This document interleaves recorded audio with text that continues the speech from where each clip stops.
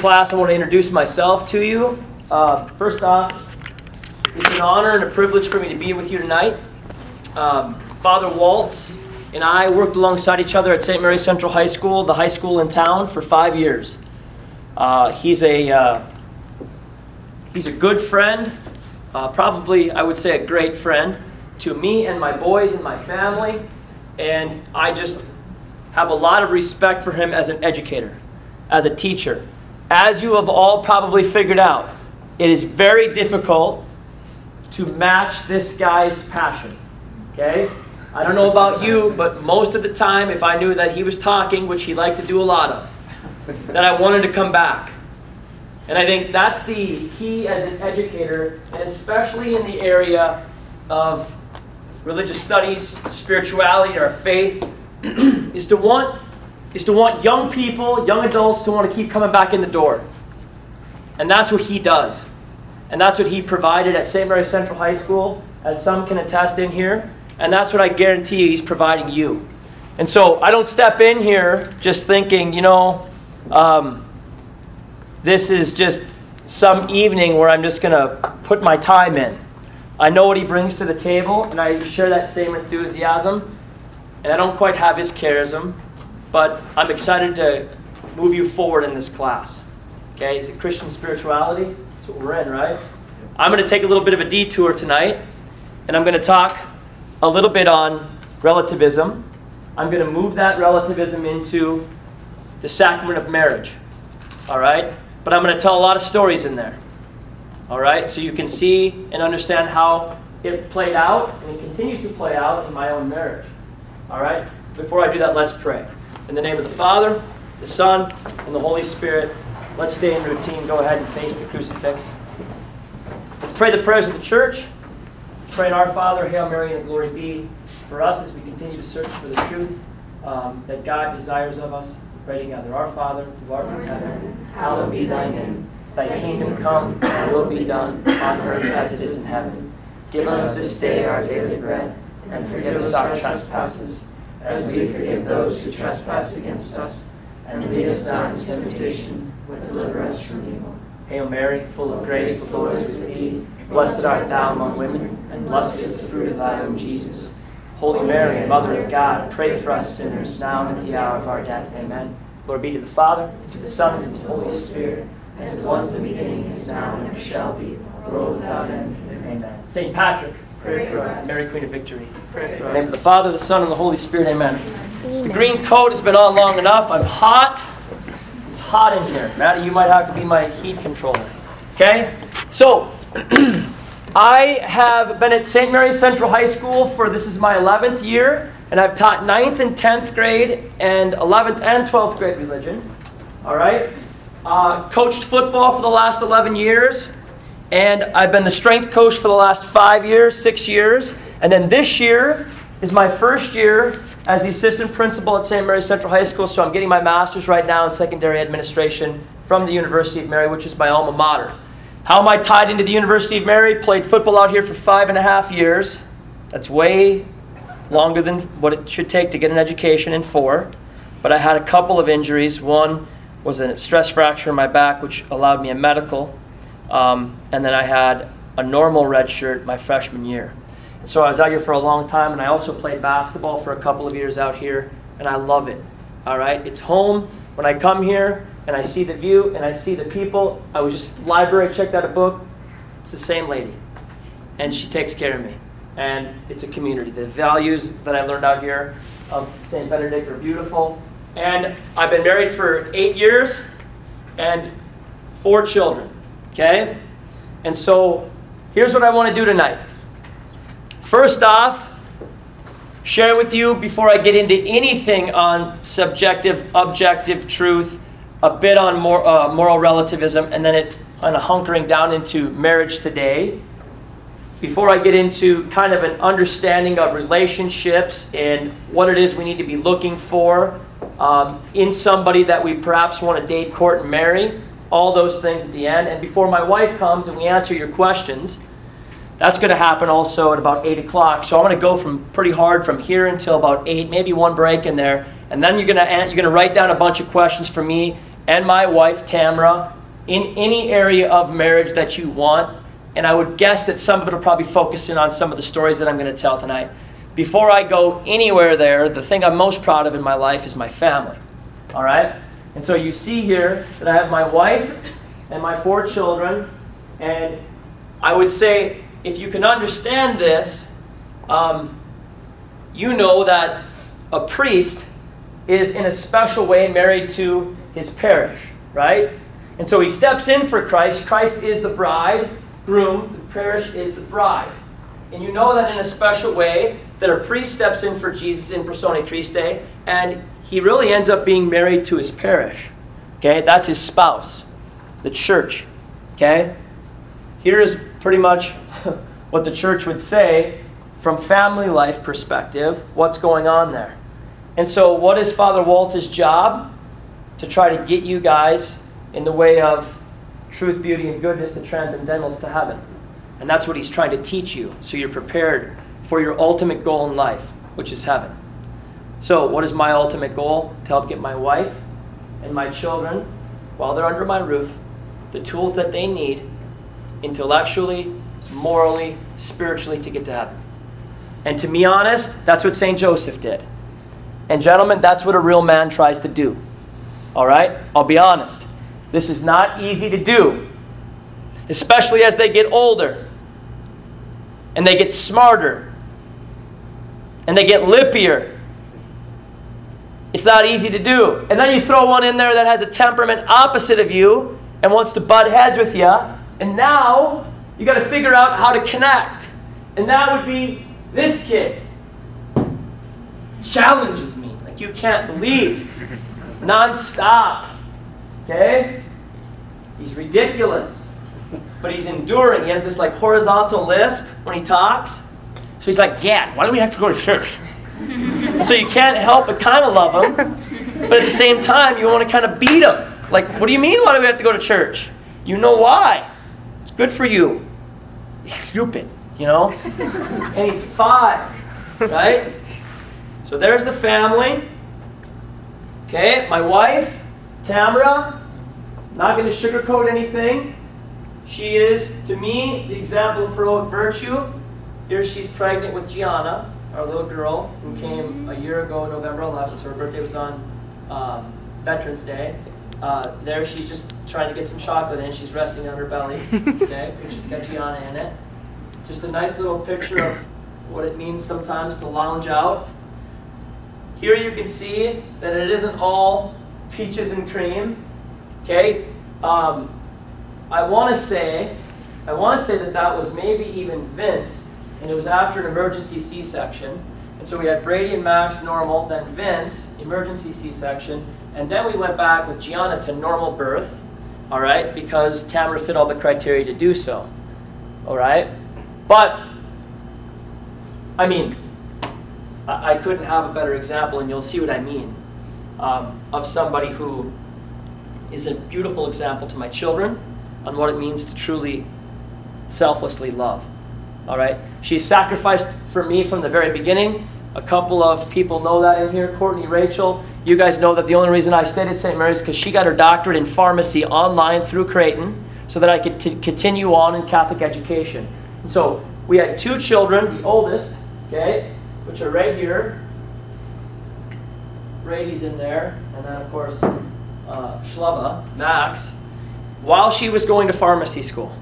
All right, so she pulled a lot of all-nighters catching up on lectures, but did it all.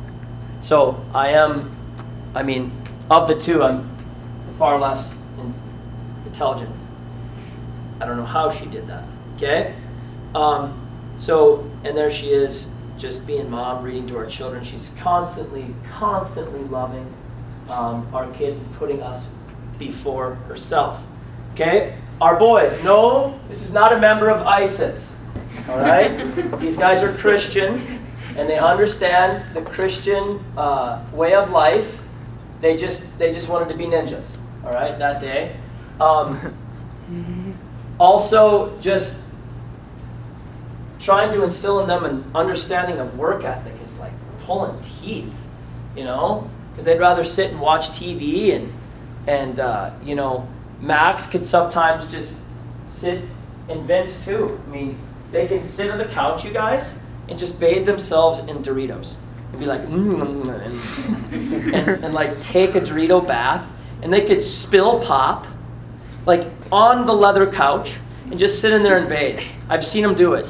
And they don't even move. They're not even like, Dad, you might want to come down here. They just lay in it. Okay? And it's comical, but at the same time, I'm like, what's the matter with you guys? You could do this. You could go into like a eating and watching TV binger for like 2 weeks, and they would never come out of it. If I provided them food and drink, they'd stay in the basement for 2 weeks before they'd even come out and see the light. And so to get them outside actually doing something is kind of fun. Brady's the big brother. Brady's the oldest. He likes to hunt. It's a little psychotic up there on the top right. He thinks he's pretty cool because he got to go to a Broncos game. He loves the Broncos. I don't know how that slipped through, but I'm a Cowboys fan. Okay? Max, I think, to say the least, is unique. Okay? Caught his first fish. Caught his first frog. Thinks he's Batman. Pissed off at life, shooting things. And then just has the look in his eye like, I'm the man. Okay? So you got Max there. All right? Then you got the third boy, Vincent. Okay? Vincent is the kid that, I don't know what he was going to do with this cat. Made me kick it right in the gut. I have no idea.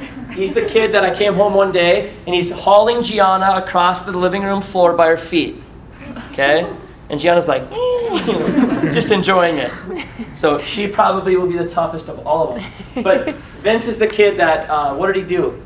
He went into the bathroom on one occasion, locked himself in there, took out all of the lipstick and put it all over the window and all over himself, or the mirror.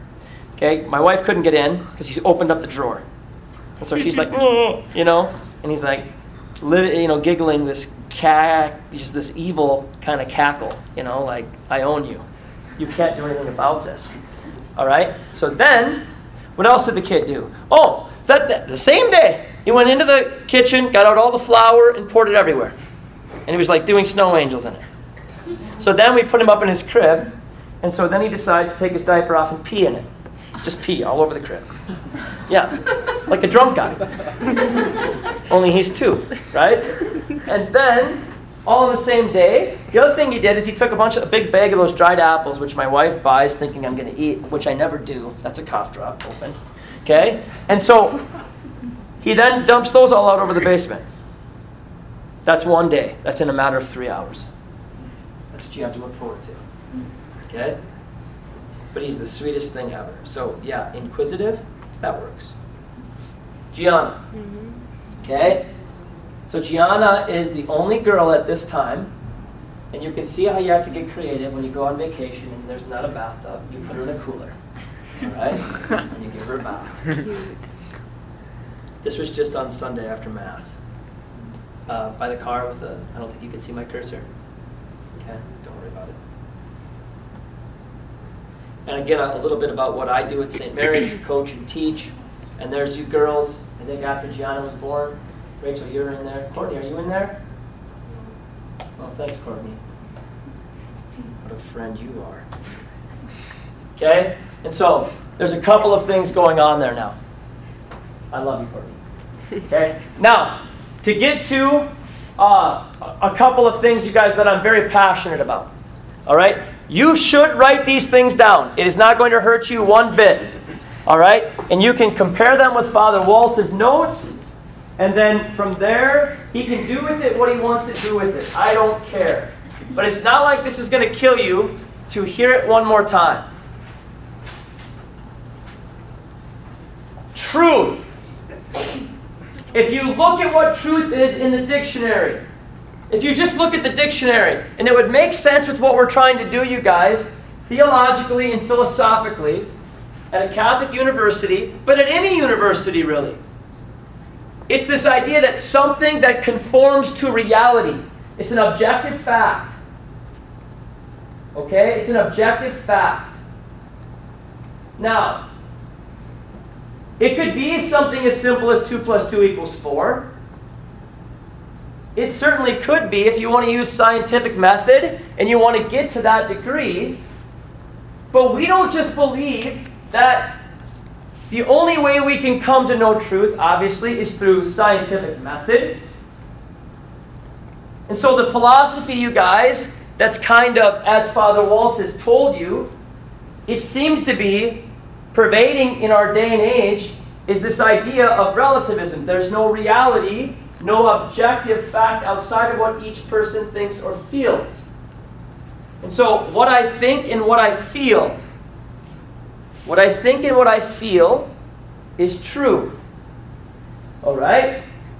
I'm going to let you write a little bit more so that as you get done with it, we can discuss and you can kind of focus. And so you can see the difference between the two, truth and relativism, and then the differences in types of truth. You can see that objective truth would correspond with truth in general, and subjective truth would correspond to this understanding of relativism. And you can even write down the G.K. Chesterton quote, which I think is phenomenal. And I'll elaborate upon that momentarily. Now, why do I have the picture of me and my wife? Because I want to give you a good, solid understanding of how this plays out in a relationship. I want you to understand how Tamara and I lived this out.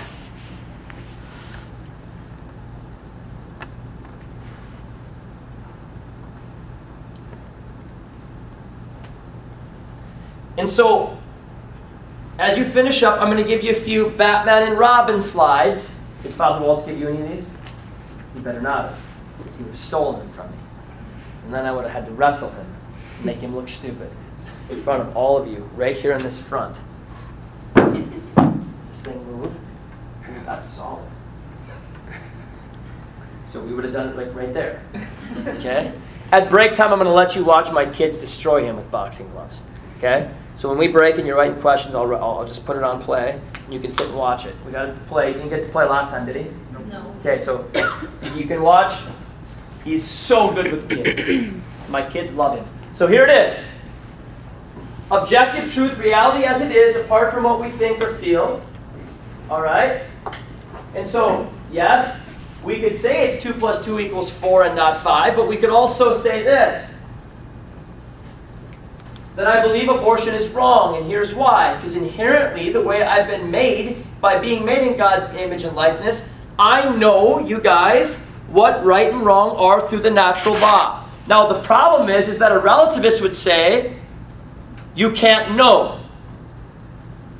Okay? So, what sucks about this is that when it comes to truth, an objective truth, reality as it is apart from what we think or feel, if we use science and we use mathematics and we use equations and we come up with these things that they would say can be measured, now we know that it's real and it's truthful. But what really sucks is that when you start talking about the areas of faith and morals, now it comes down to this. What each individual thinks or feels about reality. Because they would say those things can't be measured. Well, just because something can't be measured doesn't mean it doesn't exist.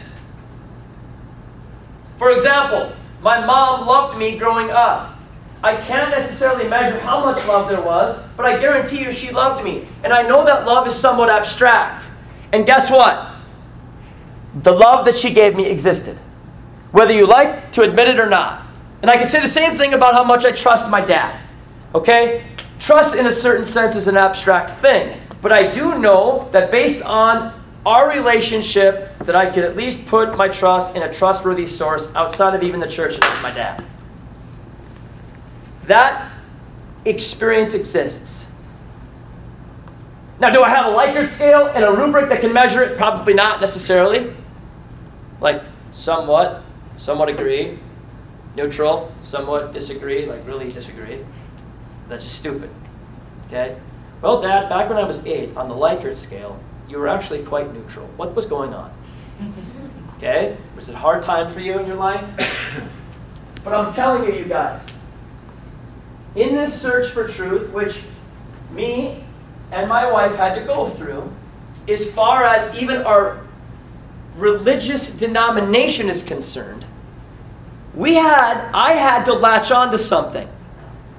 I had to begin to understand that there is truth in the area of faith and morals and who I am as a young Catholic man at this university. Because all my friends were Protestant. None of my best friends were Catholic. And I kind of knew my faith, but I didn't know it as well as G.K. Chesterton did. Look at what he says. The mind is like the mouth. It should close on something solid. You always hear people say, you just need to be open-minded. You just need to be open-minded. All right? And I agree with that to a certain extent. But when it comes to something that has to do with our end goal in mind, which for us is heaven, when we start to understand something to be truthful, guys, I'm closing my mind on that one. Because we can't chew anything with our mouth open. When it comes to something along the lines of, I believe that the Catholic Church possesses all that I need in order to make it to heaven and is the vehicle for my salvation, that didn't always come to me, but I'm closing my mouth on that one. I'm closing my mind on that one. And I'm always going to love everyone. Because it's all about how you present it. And it's all about how you live your life and how you love. But don't you ever feel sad. Don't you ever feel bad about saying, as I have searched for truth in my life, and I have continued to do this, and I have listened to the people God has put in front of me, this is what I have become convicted of in the area of faith and morals, and I believe this to be true. You can do that. Okay? It doesn't make any sense to try to eat with your mouth open. Have you ever heard any of these things? That might be true for you, but it's not true for me. Relativism. Look at him. He's just kind of smacking him up. Wake up. Well, you have your truth and I have my truth. Relativism. Well, personally, I believe. WAP. As long as you are sincere in your belief, it's true. It doesn't have anything to do with feelings. I'm sorry. But your opinion, even though it might be in all sincerity, and your feelings, doesn't have anything to do with it. Now, is it nice when those mesh? Yeah. Real nice. It's beautiful. In fact, it's beautiful. But it doesn't have anything to do with it. Because there's going to be a lot of things that I have to do in my life that are the right thing to do, and my feelings say, don't do it. But I still have to do it because it's the right thing to do. Why? Because I know it's right. Because deep down, I understand inherently what is right and what is not right. And it might even have to do with my own children. Well, you can't really know anything for sure. That doesn't even make sense when it comes to even science. Right? I mean, that doesn't make sense.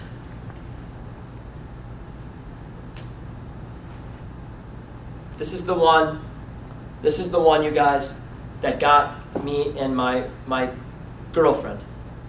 This is the one that got us. Okay, now, I'm not talking about like comparative Eastern religions. I'm talking about what we have underneath the umbrella of Christianity. And I have no idea if any of you in here are dating, much less dating somebody who's not Catholic or who doesn't share the same denomination as you. I have no idea. All right? But what I do know is that if you're not smart and if you don't think through things, you might end up in one of these relationships. And hopefully my story with my wife can be of some assistance. Because I got to a point, like I said to you, I came from a family where my mom, okay, and you don't need to write anything for a while, so you can just chill. My mom was raised in baptized Catholic. but she never went to Mass. Very seldom. My dad, Lutheran dude, was baptized in the Lutheran church, and then just kind of, when both of his brothers died in a plane crash, both of my uncles as a fourth grader, I think that really messed with him. All right? It was the typical kind of, if there's a God, why would this happen to my brother, one who's 29 and one who's 40? I was a fourth grader. I remember kind of navigating through all that. It was very difficult, and I can see why that would mess him up a little bit. And so I think from there, he kind of went more agnostic into atheist. I don't know. But he's a really good man. All right? He's a good dude. He's always given us love. But I didn't really have anything. In the 6th grade, 7th grade year there, my mom and dad got divorced, and so upset with both of them, rightfully so, I moved in with my grandmother, who's this big Polish woman who had like hairs growing out of a mole, here or there, and like had a low voice and could have crushed me. And she's like, if you're going to live with me, you're going to Mass. And I'm like, okay. Mom said this would be a happy place. Kind of scared for my life from an 80-year-old woman, all right, who could crush my head. And so I move in with her, and she's like, you're going to Mass? So I went to Mass with her for about 1.5 years, 2 years. And so then I moved back in with my mother, because my mother was an alcoholic. So I moved in with my mom, and I thought at 9th grade, at least this gives her something to latch onto, so that she has something where she can serve outside of herself, and it can put her mind on something other than stuff that is bad for her in a way to cope with the divorce. So I lived with her, and it was fine. It wasn't the easiest thing, but we made it happen. And then I graduated from high school. My mother ended up with a traumatic brain injury my senior year, and I ended up landing in a nursing home up here. And so it worked out well that I went to school here.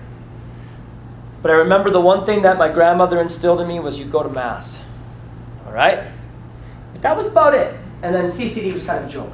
I don't know if any of you guys could relate with me, but the guy that was in front of us with CCD, we would always just kind of like joke around about how far's too far, and he would never know what to say. Just be like, don't be making out. That's what you got to know. Just don't be doing that, because bad stuff happens after midnight. And we'd be like, well, why? And he was like, just don't worry about it. Don't question me, boy. And that was it. So I'm like, oh, thanks. This is great. I don't know anything.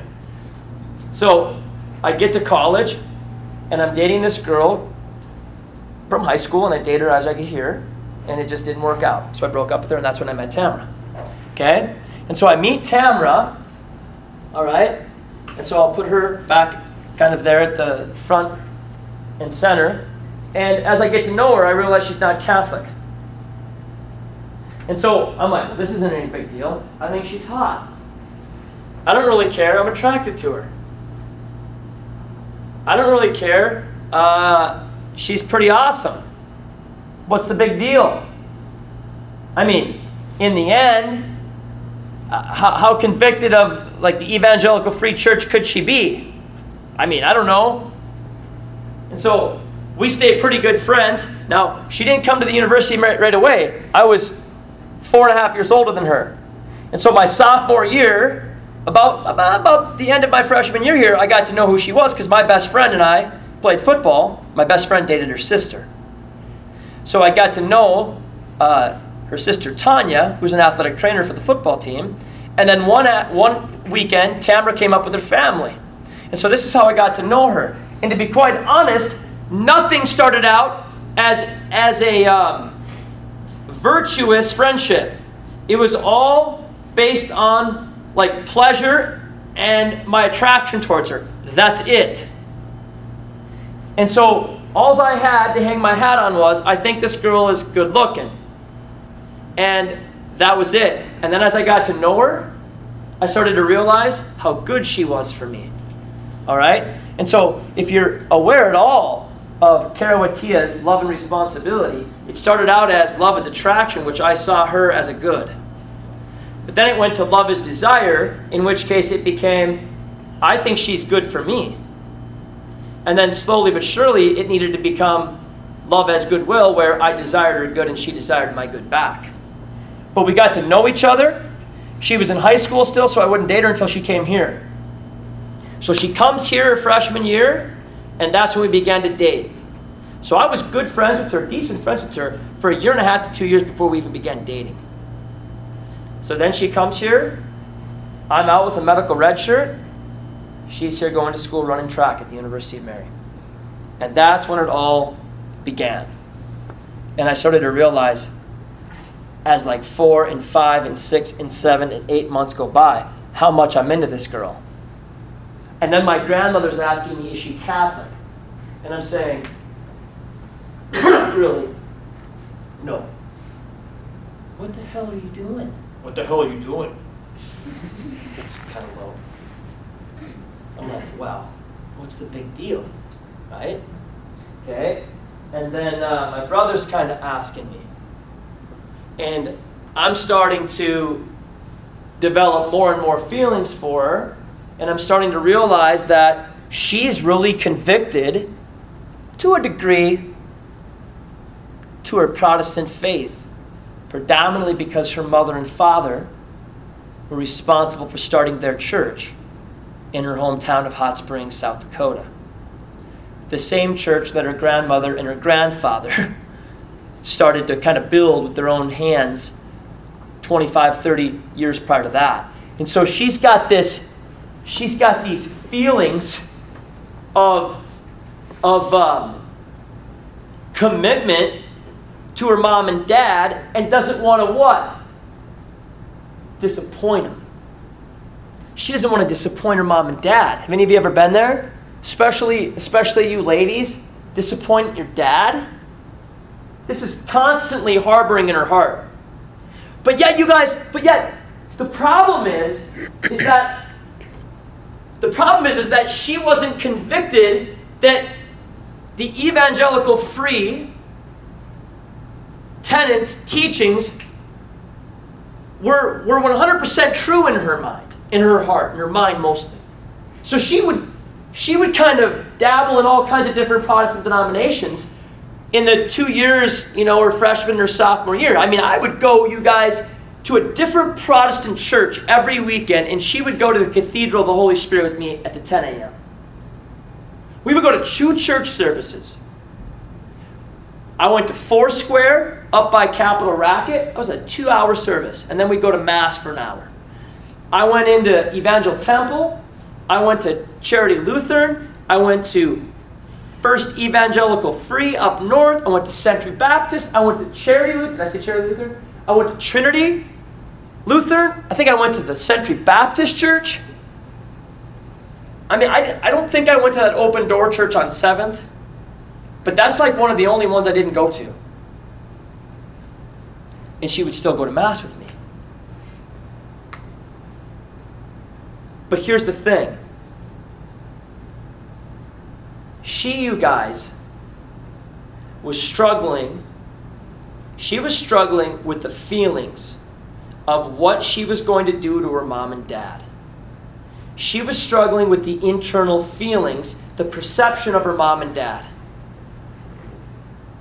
She wasn't even thinking about continuing on with her faith in the area of truth. She wasn't even getting to that point. It was all predicated on feeling, if you will. And I don't think it was till about 2 years into our relationship where we literally were going to the Lutheran church across the street from the YMCA. Good Shepherd. And I got caught up in this. I got caught up in the feelings. I got caught up in the emotions. I got caught up in what each individual thinks or feels about reality is true. I went to that Lutheran church with her and stopped going to Mass. We met with the Protestant pastor. Now, I got a pretty good head on my shoulders, and my grandmother said, don't stop going to Mass. I think I stopped for a while. And I went to this church, and we met with the pastor there, and we said, here's the deal. We rationalized this in our heads. She's evangelical free. I'm Catholic. Middle ground sounds good. Let's go with Lutheran. Woohoo! You know what I'm saying? It was that messed up. And so we started meeting with this pastor. Nobody knew this except the 2 of us. And I got the Lutheran Catechism, and I read it in like an hour and a half. Okay, I read everything. And we met with this pastor a few times, and we're explaining the situation to her. And she's like, you guys, I'm not kidding you, and this is no knock on a Protestant pastor. She's like, you guys got to do what feels right. I'm not kidding you. I will never forget it. You guys got to do what feels right. If this is what feels right, you go with it. And I'm like, wow, I'll listen to anybody that's going to help me understand how we're going to make this work, because my wife is never going to leave her faith, and I'm not, inclined to leave my faith. But if I can latch on to somebody who's, trying to help us along, I'm going to do it. And so I was reeling for that. You guys just do what feels right. Guys, I wasn't convicted of what the Lutheran Catechism was teaching. No offense on Lutherans. My wife is not Catholic. She wasn't Catholic. Her family isn't Catholic to this day. I love them like they're my own. They love Jesus Christ. Period. But let's call a spade a spade. I wasn't convicted of it. I was doing it for the sake of trying to make this relationship work. I was sacrificing truth for feeling and emotion. And how often do we do it in today's day and age? She was wishy-washy in hers, and to be quite honest, we kind of just fell into this. I mean, they're all the same. We love Jesus! Who needs the Mass? I don't need the Eucharist. Stupid. Don't feel any different. Ooh, there's feeling again. Don't feel any different when I receive it anyway. It's not Him, so I don't feel it. You can see how easy it is.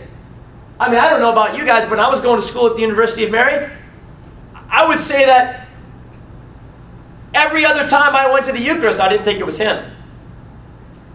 Doesn't matter what I think and what I feel, because objective truth is reality as it is, apart from what I think or feel, because Christ is truth. And if Christ says, this is my body, and if He says, this is my blood, unless you eat my flesh and drink my blood, you don't have life, who am I to trump God? Think about that for a second. That's a very simple example, very rudimentary example of where this can happen. And so it's happening in my relationship with my girlfriend, and it's happening in a disastrous way. Because I know deep down that I'm going to regret this. But I just keep going with it. And I'll tell you what, this is why you got to have good friendships. This is why you got to have not just pleasant, and useful relationships, because those are fun, I won't lie. But you got to have good, virtuous friendships that care about you and about your good and about your future and about your soul, and they're predicated upon something bigger than self, and they unite you. And I did this for my brother 9 years prior when he was having an affair on his wife. I said, if you leave your wife and 2 kids, you have been a father to me, and if you leave your wife and 2 kids, our relationship will never be the same, because you have something so beautiful right now, and you won't know what you have until you lose it. So if you don't tell your wife what's going on, I will. He's 9 years older than me, so that took a little bit of, that was tough. I was in his kitchen, and I thought he was going to choke me out. I was waiting for it. And we were in each other's face, spitting at each other. So then, speed ahead. He looks me in the eye one day, because my sister had found out about this. He says, hey, did you know what your brother's doing? And my brother was home watching me play in a football game. He's like, what? What are you talking about? Now, I'd called him out, like I said, a few years earlier. And now here it was his turn to call me out. And so he says to me, what are you doing? And I'm like, in church, my girl. He's like, what are you doing? Me and Tam are going to find a middle spot. I think I'm going to leave the church for a girl. He's like, I will kick your ass. Why are you talking stupid right now? You know better. And so it wasn't long after that. I'm playing in a football game, you guys. And I catch the ball in the end zone. My senior year, after I went off that stress fracture, medical red shirt, I get back. I'm starting, playing right out here at the bowl. It's fall break. I catch a touchdown in the end zone, helmet to helmet, break my neck, catch the ball, touchdown though. Go out on the touchdown. Compression fractured my T4. I'm off the field. I'm in the hospital. Done. Career's over. I'm at kind of a breaking point, thinking about the church, not being in the church, my wife to be perhaps. We're wishy-washy. We don't know what we believe, but we kind of do. It's a mess. She comes back. She takes care of me for 3 weeks while I'm on my back. I'm in a neck brace for 12 weeks. Can't look down. Have to make sure this stays so I don't have any vertebrae, going through the spinal cord. I'm blessed and completely beyond all measure that I'm not even paralyzed. I'm laying down. She stays with me for 3 weeks. I break up with her. I'm like, we're done. I don't know what's going on right now, but we can't be together right now. It's just the best for everyone. Another week goes by. I'm laying in my bed and I'm a mess. And this Catholic priest who I'd met out here calls me and says, how's everything going? I'm like, it's terrible. It couldn't get much worse at this time. You know about my neck, and then you know Tamara, and I broke up with Tamara. And he's like, what do you mean you broke up with Tamara? I'm like, I broke up with her. Why? Because she ain't Catholic.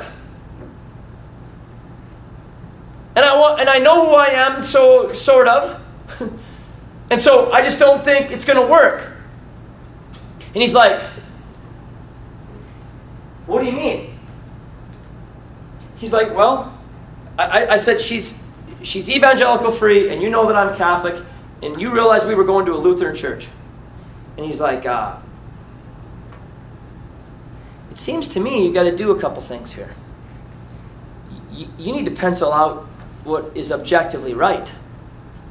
And your wife is a 19-year-old Protestant evangelical free from Hot Springs, South Dakota. And she has the gift of faith, and she is who she is. And you're a 185-pound white kid who can't play football anymore, who was baptized in the Catholic Church, who is a Catholic young man for a reason. And you need to figure out what's objective reality in your life. And you need to come to grips with that in your life and in her life. Period. These are the realities. Regardless of what you think or feel, buddy. Right here they are. And so you need to understand that, and you need to love her. And if you are convicted of what the church is, and that the church possesses the fullness of truth for your salvation, then you need to help her, assist her to continue on her journey for the search for truth. And if you're not willing to do that, I don't know what to tell you. So I get off the phone with him, and we have this discussion, her and I. And I said to her this. I said, the reason I broke up with you is because I'm a mess. I know that I shouldn't be where I am right now with the whole faith element. You know I believe what I believe more than I'm leading on to. And I'm kind of doing this for you because it seems like it's a hopeless cause. And so I went this way to make it work. But I feel like a phony. And I feel like a fake. And I feel like I need to. And it's not just like I feel like it. I'm like, deep down when I sit in the recesses of my heart as I'm laying in my bed, I'm a phony. I am. And so I'm putting on this duplicate life for you so that we can try to make it happen. But I can't do this. Because I do believe that the church possesses the fullness of truth. I do believe in the truths of the church. And I know you don't. But I have to tell you, we got to stay apart for a while. And we did. And I was away from her for a month. And I prayed through a lot of stuff. And I talked to a lot of people. And Monsignor Tom Richter has always been the one man that I have leaned on and looked to for guidance in this area, because he was a real man. And he loved the church. And he stood for truth. And any Richter does. All right? And many of them are my best friends.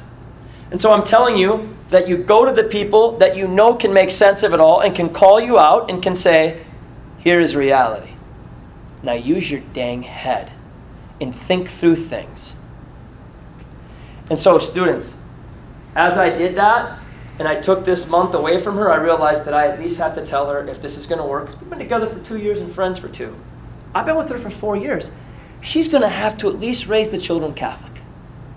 I don't expect her to be Catholic. I can't do that to her, right? I can't expect her to be Catholic for me because I was trying to be somebody I wasn't for who? Her. And how far did that get me? I was a mess. There was no meaning. It was wishy-washy. Okay? And so I ended up saying to her, though, here is who we are. Let's not deny who we are. Let's look at reality as it is. All right? And I do believe in my faith. I am 100% convicted of it. It goes back to how I was raised and who I was raised to be in my baptism.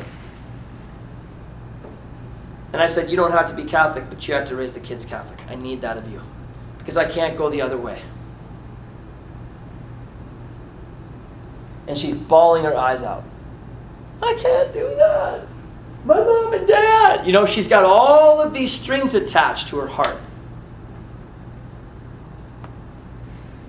But in the end, you guys, none of them really had to do with the truths of the faith. And she hadn't even really delved into it much. And so I gave her these resources. There's literally a book called Letters Between a Catholic and Evangelical Free, written by a pastor and a priest. I found that book. I said, here you go. You read it. I'll read it.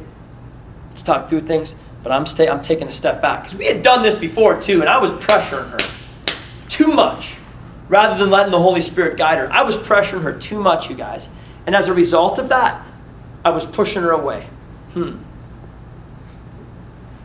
so, finally, when we kind of came back together, I said, you take your time on this. And then the biggest thing that she did is she read Scott Hahn's The Lamb's Supper.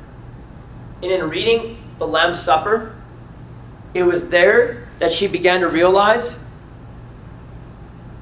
she'll talk about this tonight. It was there that she began to realize all of the Old Testament connections to the Passover in what the Jewish scriptures had to say in leading the way to what we as a Catholic Church believe today. Going back to the apostles breaking bread, celebrating the Eucharist, how that Jewish Passover then corresponded with the apostles doing it. And the Didache manuscript being the oldest manuscript in the church, talking about the liturgy of the Word, the liturgy of the Eucharist. The facts were all right there. And then how we're doing that today. And she started to realize, wait a minute, my church was a branch that came off of the Lutheran Church.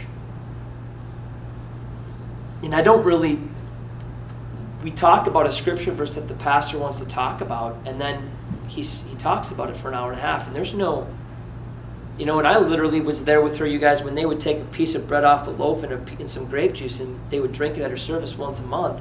And when she read this Lamb's Supper and began to intellectually put it all together, it was like something started to happen in her own soul that ignited this desire for truth more and more. And then, you guys, her medical background, reading, I think it was Rome Sweet Home from Kimberly Hahn. Kimberly Hahn came into the church because of the understanding of contraception and what the pill does to a woman's body and how it doesn't add up with our understanding of what the marital embrace is and with what the ends of marriage and the ends of the sexual act are. And she had never been taught this stuff. And you can't fault the Protestant oftentimes for what they believe about birth control because they haven't been given anything else. She just did what her mom did. She did what her sister was doing, and she was on the birth control pill. And so if you don't know any better, sometimes you operate off of invincible ignorance you can't overcome until you know differently. But then she started to know differently. And then she started to realize, wow, there's way more to this, and I wasn't pushing, I was just praying. It was like Monica's situation with Augustine. Stop talking to Augustine about God and start talking to God about Augustine and see what happens, right? And so that's what I began to do, and the Holy Spirit started to work in her life. And one day she comes to me, you guys, after we had gotten back together after that month breakup, and said, I want to come into full communion with the church. I'm like, okay. She's like, I want to start receiving the Eucharist. I'm like, okay. Well, at that time, there was a church that was allowing you to receive the Eucharist, and you didn't have to be Catholic yet. And that's where she wanted to go, and I said no, and she started bawling. I'm like, if you want to be Catholic, we need to do this right. if this is what you're convicted of, if this is what you believe, then we need to do this right, and you need to be in full communion with the church so that when you receive communion, you're in full communion with the church. And so that's when I put it in front of Monsignor Tom Richter, and we started walking through the faith from the beginning, and we looked at it philosophically and theologically, and he walked her through it. And when we got married, she wasn't Catholic,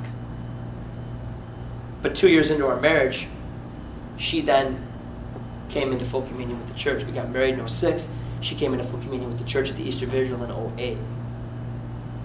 And here's the thing, you guys. This is what my wife did that you and me need to continue to do. This is why, for another reason, she is heroic to me. You notice this picture, and it comes from sacred scripture. It's Matthew 7:7. Ask and it will be given to you. Seek and you will find. Knock and it will be opened to you. If you notice this picture, Jesus is in front of what? The door that doesn't have a what? What would be right here? A knob.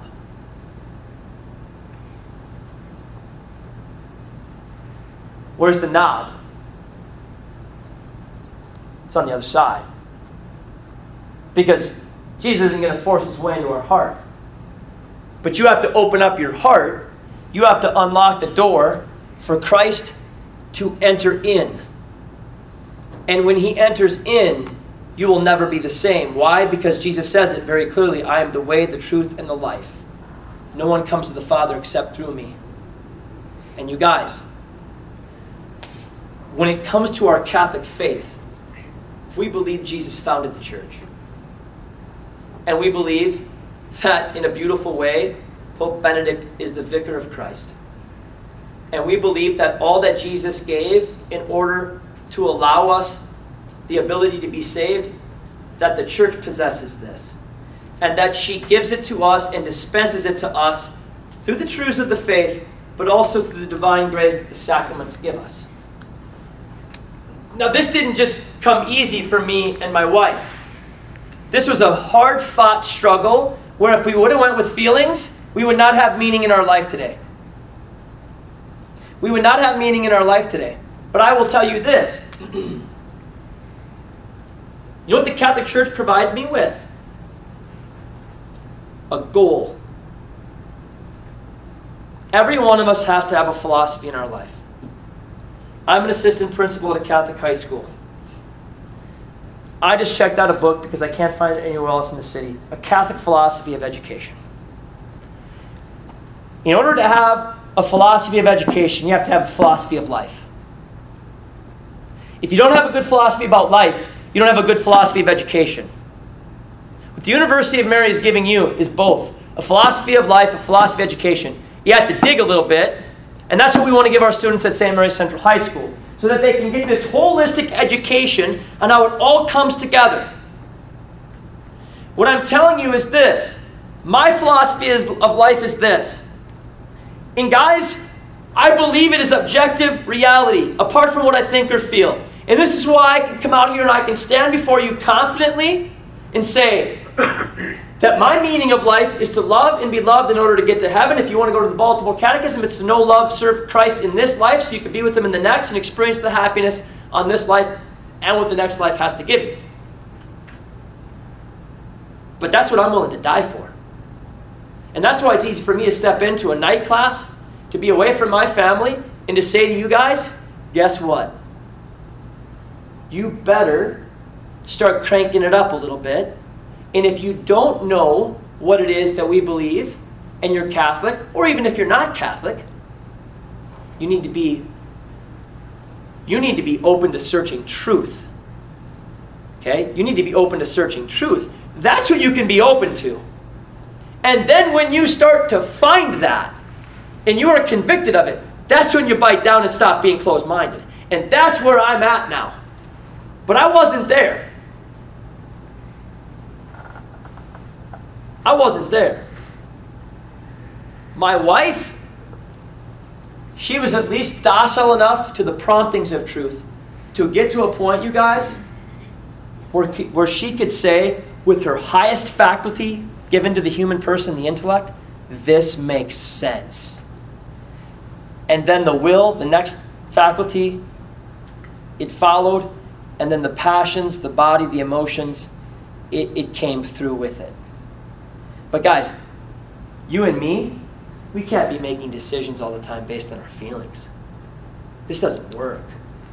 This is what's messing up society. If it feels good, do it. And I'm talking in every area, not just sexuality. It would have felt a lot better for my brother to leave his wife. He was in love with another girl. By his understanding of love, she was hot. His wife had 2 kids, wasn't as hot anymore. This chick was into it. Felt great. And that's what I'm going to get into next. But that's not how we make decisions. But if we want to base it off of, this, then we do.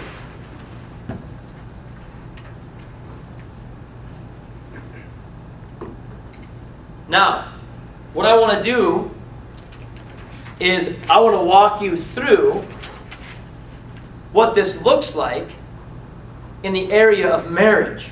What are the problems with relativism, and what does it do to a man that's married? I would say it would make sense for you to write this down. The first problem with relativism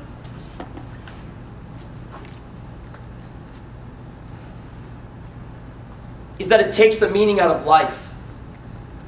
Cardinal Joseph Ratzinger in 2003, before he was the Pope,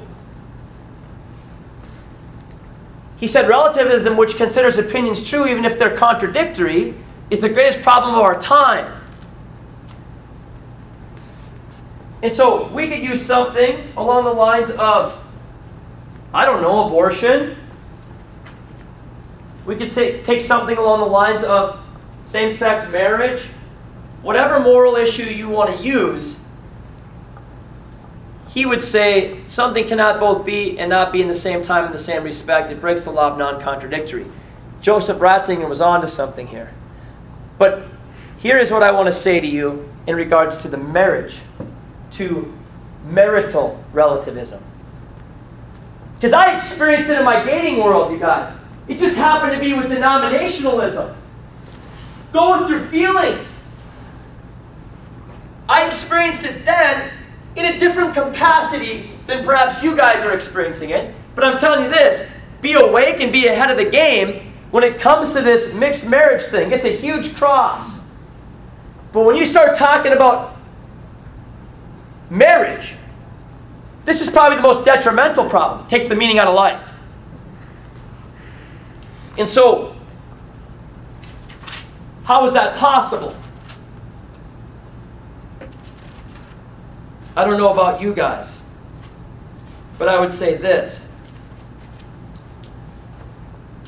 When I look at that family, if I don't have an inherent understanding of what the meaning of life is, which I just told you, it's very simple. To love and be loved in order to get to heaven. The end game is heaven. And I'm going to plug into my Catholic faith as the vehicle to that salvation. If I don't have an end game in mind, if I don't have this inherent understanding of what the meaning of life is, you guys, then I'm not going to know who I am. Because I can tell you this, I do know who I am. I know that I'm a child of God, uniquely loved by God. Just me. And I know that inside of that identity, that I am then called to uniquely love this woman and these children, unlike anybody else can do, because you can't do it. But I can. So I know who I am. But guys, if I just go based on my feelings, I'm going to be in a lot of trouble. I can go whatever way I want to go. I'm big businessman. I'm assistant principal, or I'm CEO, or I'm this and I'm that. And now I don't have any meaning other than I just got to be successful. I just got to make a lot of money. How about this one? I don't know how to suffer. You guys, we just buried at the cathedral a woman who's 41 who has cancer. She left back a 6th grader and a 1st grader. The 1st grader is in my son Brady's class. Just this last weekend, another mom passed away suddenly. That was a mother of a 6th grade girl at St. Mary's Grade School. My good friend Dr. James Link has a wife, Tanya Link. They have 7 children, and she has an aggressive form and a very difficult form of lymphoma. A student out here and someone that I teach at St. Mary's Central High School, her mother has a terrible form of leukemia. A good friend of mine just got a kidney transplant from his brother so that he could continue on and be a dad to his 6 kids and a husband to his wife. If you take the meaning out of life, you guys, and it comes down to what is my opinion, and what do I think and what do I feel, and it's not this inherent understanding of what it means to be here, you don't understand that you can actually continue to love and unite your suffering with that cross right there through all of it. And I'm not promised, you guys, a walk in the park here in peaches and cream and roses. Something could happen to one of these guys just like that, and my wife could have cancer just like Dr. James Links does. And now where do I go? No, I just discover my own path and do whatever works for me. Value clarification. All I got to do is highlight what my values are, and then I live with them. And then I try to figure that out.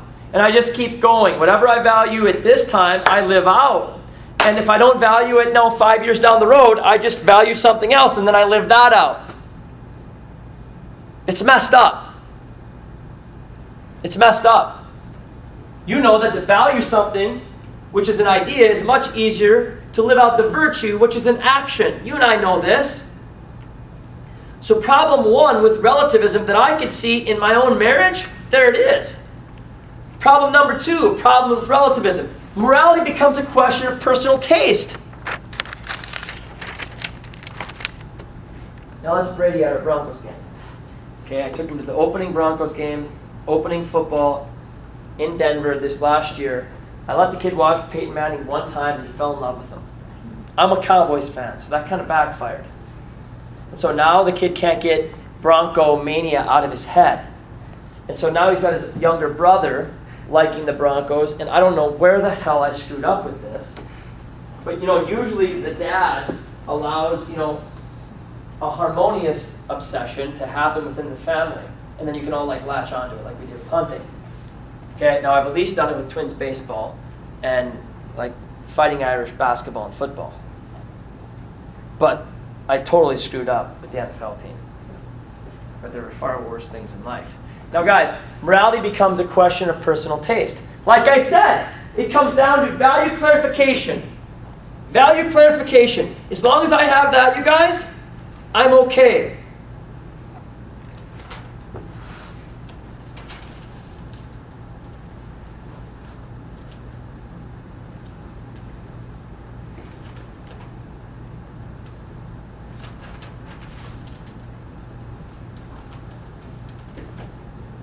Did you guys ever hear what Obama said when someone asked him what is sin?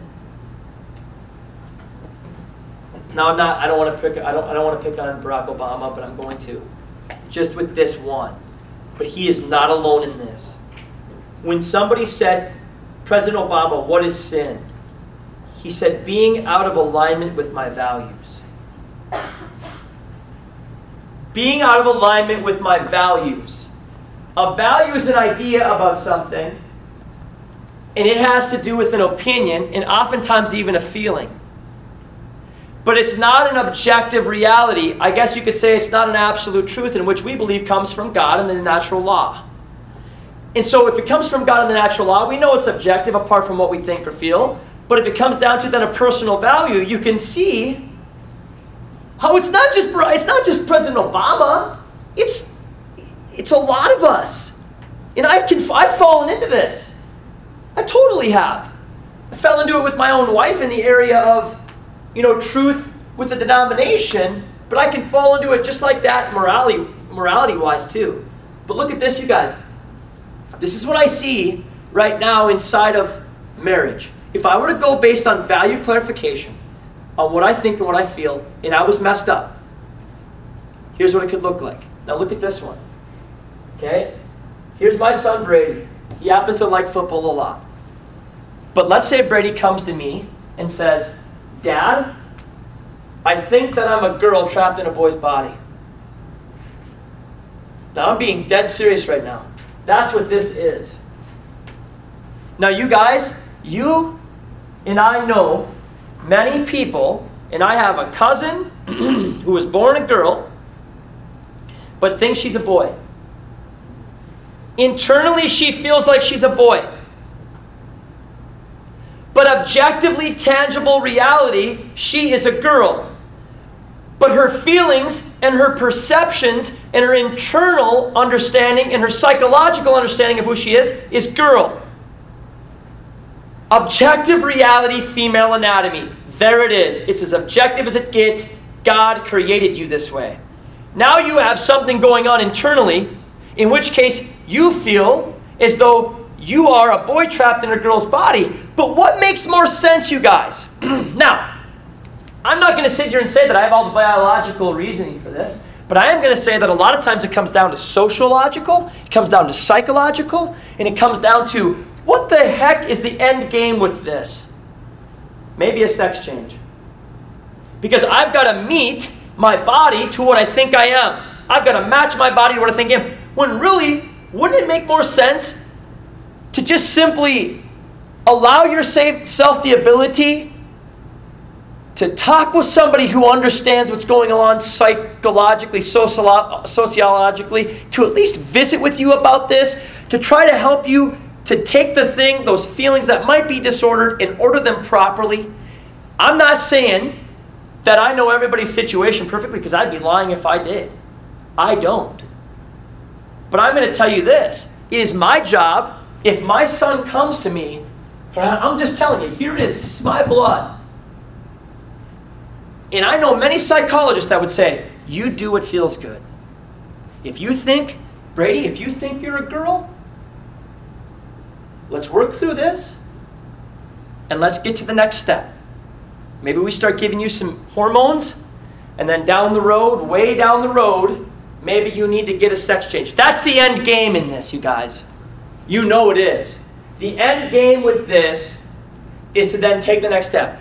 If you don't believe me, all you got to do is talk to somebody who knows way more than I do. Dr. James Lincoln said it to me very clearly. He's worked with a man who was married. He was a man. He's got the man genitalia. He worked with the guy.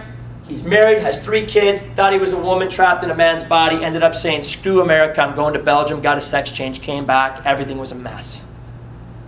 Everything was a mess. His mom, his wife, his kids didn't know what to do. They're like, what the hell is going on? And you can't help but feel and love somebody. If this was my kid, it's my job to help him with reality. I've got to help him know who he is. And I've got to guide him. Maybe it's Dr. Link giving him some psychotherapy. I don't know. Maybe it's because I was too much of a jerk culturally, environmentally in my house. I have no idea. Maybe there's a sociological element to it. Perhaps there is something biological, and he has a genetic predisposition a little bit to be more on the feminine side, and then I brought some of that stuff out. As a dad, I was a jerk. I wasn't very good. I wasn't very loving. I don't know. But it's then my job to make it right, however I have to, and I can't sugarcoat it with just go with what you feel. I have to guide this kid, and I have to help him be clear.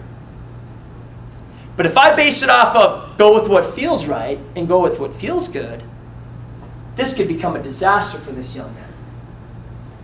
Because the next thing you know, he's going to school in the 2nd grade wearing a dress. I'm dead serious. Next one, adultery. Yeah, here's the thing.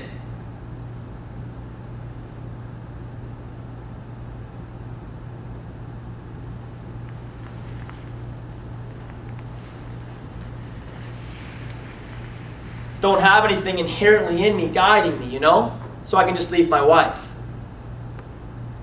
Good-looking woman on the plane. I'm going away June 25th, 26th to the University of Notre Dame to a leadership conference. I could sleep with her right there. I could. If I'm going to base this, if I'm going to allow this to seep in, why not go here? And now let it go to the next spot. All right? Same thing with this. It's not hurting anyone. It's okay. It's all right for me to objectify another woman for selfish gratification at the expense of somebody else. I mean, I'm not hurting anyone. You know better than that. So do I.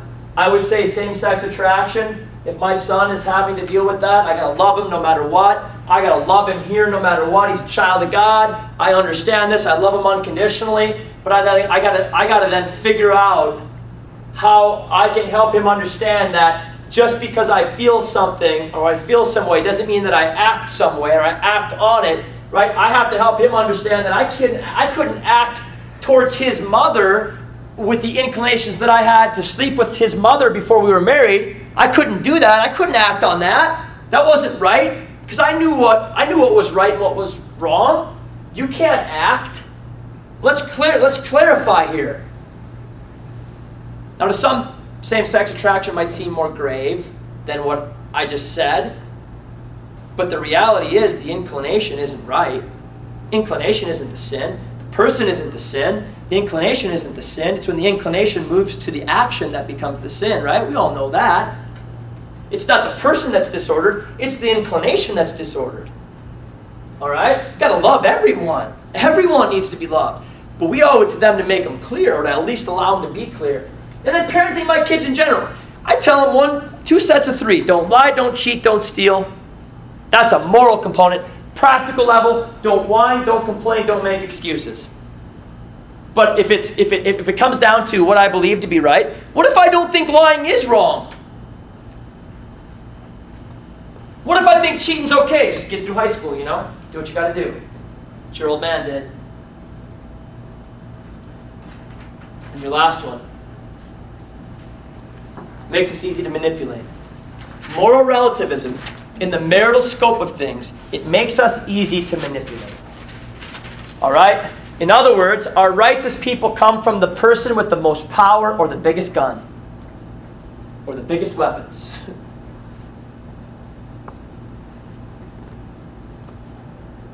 That's what it comes down to. Now, again, I said I was going to focus in on marital. So here's what I'm going to say.